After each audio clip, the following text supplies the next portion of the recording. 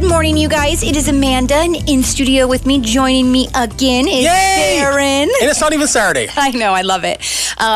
Also, you guys, we do a podcast radio show on Saturdays at 9 a.m., Kicking Cancer Cares with Amanda and Barron. So if you have never listened to it or caught it before, I enjoy our show very, very much. So I learn all the time. Yes. So tune in, you guys. And if you want to get caught up, just go to our podcast section on KSLM Radio with Kicking Cancer Cares. Okay. There is going to be a downtown Salem holiday parade. Again. Yes. And it is just around the corner.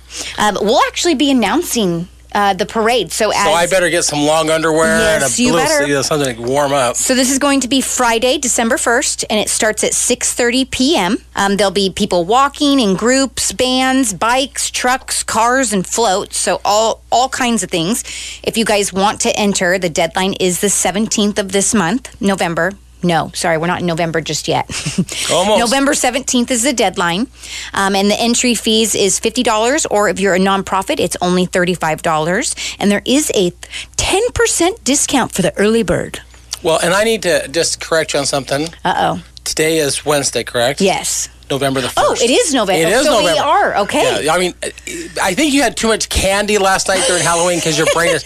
Today is November the 1st. It is November now. Fair enough. Which means that 16 days from now is your cutoff date. Yes. And the one thing I love about here, Amanda, is it says it's only $50. I mean, you can't beat that already. But if you're a nonprofit, like... Kicking Cancer was in the parade a couple years ago with Kaiser. So even though I'm announcing, we might have some of our Kicking Cancer people walking. It's only $35 for a nonprofit to be out there. And I think that last year they were just walking. I don't think there was cars and floats, from my understanding. And this year they're doing the whole shebang like they used to years ago. Is a shebang part of the bands? You know? Oh. Where's your sound effects button? So we will be announcing the parades, floats, and groups as they go by. So I'm really excited for that as well.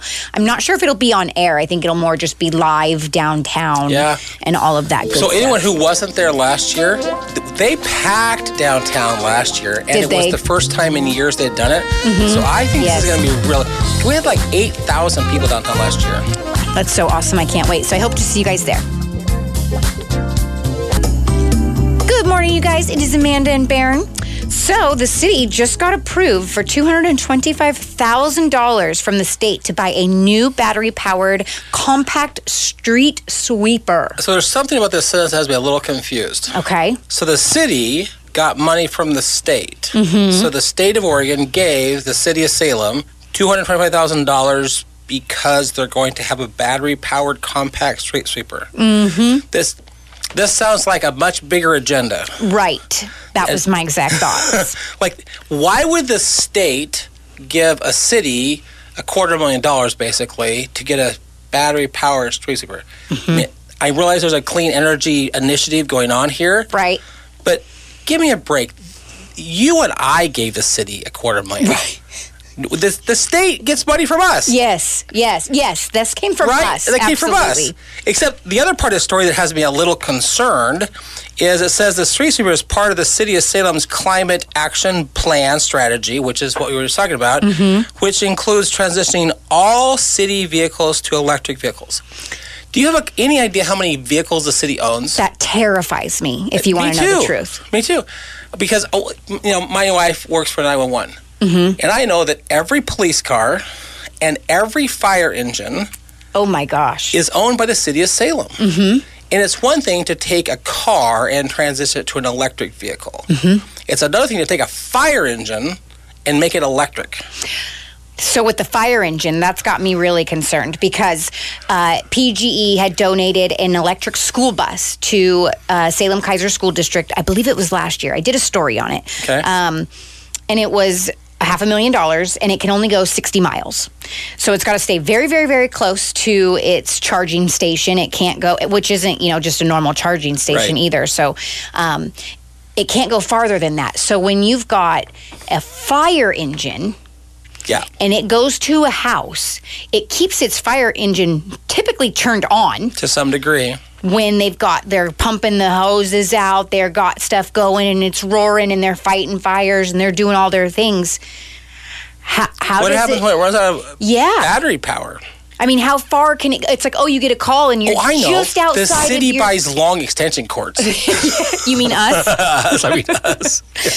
So it just baffles me on how this is going to be more, and just like the natural gas, how they decreased our bill. Yep, we talked about it yesterday. Yep, and then they're going to increase it in 2024. So maybe it's because of this initiative. And that's what they said. They said because they have to buy more greenhouses to be in compliance with the climate protection change plan thing. Which sounds like the whole state thing that gave the city $225,000. Right.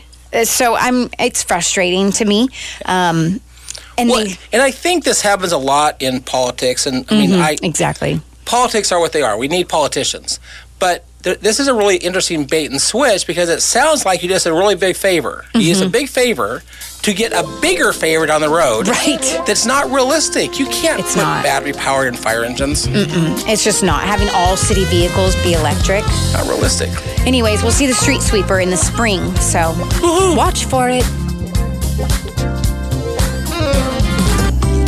Good morning, you guys. It is Amanda and Barron. So I want to give a huge shout out to 3 of our sponsors really quickly. So we've got Oregon Medical Center. She's over there, Dr. Pacine. She's at 2515 Liberty Street Northeast. So they're right next to the Applebee's.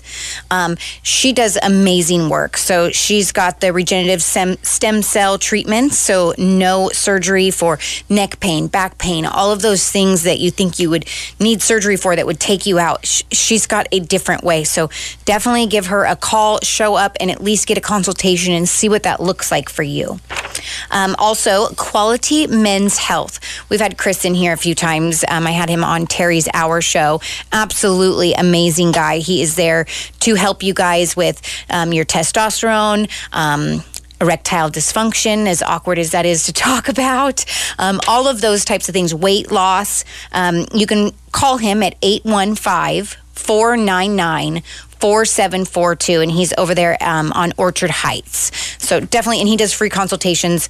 Absolutely amazing guy. And then Advantage Heating and Air. So they've got fantastic news. The Energy Trust of Oregon has just boosted their incentives and tax credits to a whopping $7,250 on top of systems coming with a generous 20-year labor and parts warranty. You cannot go wrong with Advantage Heating and Air. Okay, Barron. Whew.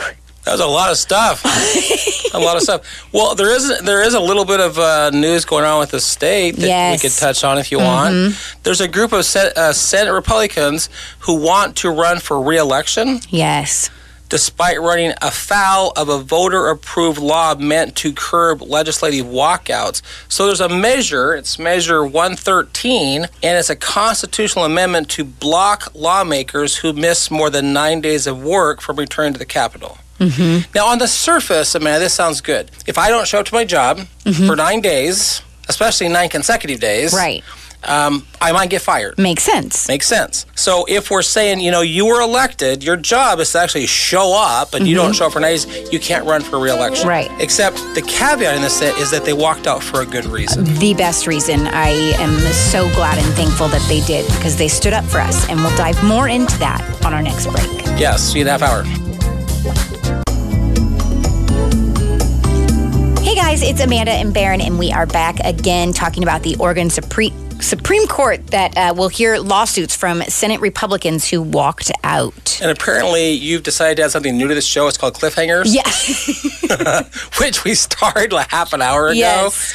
So what I mentioned last half hour was Measure 113 is a constitutional amendment to block lawmakers who miss more than 9 days of work from returning to the Capitol.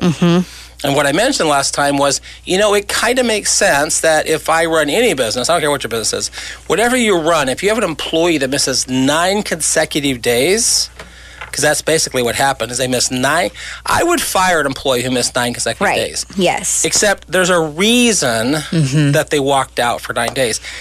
And a few of these Republicans, you and I know. Yeah. And it takes a lot to get someone mad enough when you work hard to get elected and you're mad enough to walk out. Do you know why they walked out?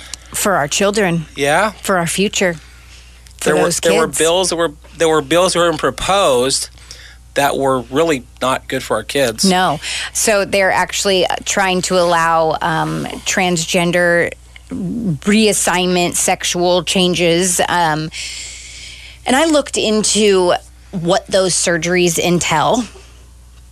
And I seen pictures. And for one, this was for children that were as young as 10 years old. Without parent consent. My 16-year-old doesn't know his elbow from his knee, let alone his body parts and any. Well, and if anyone wants to do a documentary on how, again, I'm not going to get into this big thing about transgender. That's a different discussion. Right. But if a person decides that they are transgender, they shouldn't have been born a boy, they should have been born a girl, it's a very messy process to change that region of the body. And now you're telling this 10-year-old he can do it without even telling his mom and dad he wants to do it. That's what they walked out for. Well, and they actually take a part from either your arm or your leg and just reform it and sew it onto your private parts. And that's all it is. It doesn't have feeling. It doesn't have motion. It doesn't have anything. Yeah. And it's just you've diced and chopped your body, and it's just sad. And our elected Republican officials did not agree with this. The Democrats were not listening, and there was no negotiation going on, and they said, fine, we're walking out. Yeah. And that was the reason they walked out. And now someone like Kim Thatcher, who you and I both know, cannot rerun if this measure goes through. Right.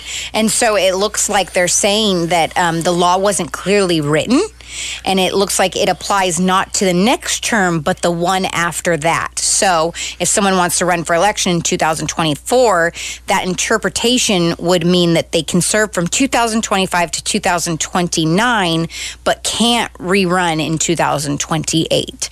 I know that's really confusing. There's a lot of vagueness in there. It is. And so we'll see how this goes, but it looks like it got up to the Supreme Court. So that's great news, and I hope that these people get to rerun because they fought for our kids, and it's not easy to be under fire like that and under a microscope like that. You have to genuinely care. So I appreciate them, and I hope it goes in their favor. All right, you guys, back to Dan Bongino.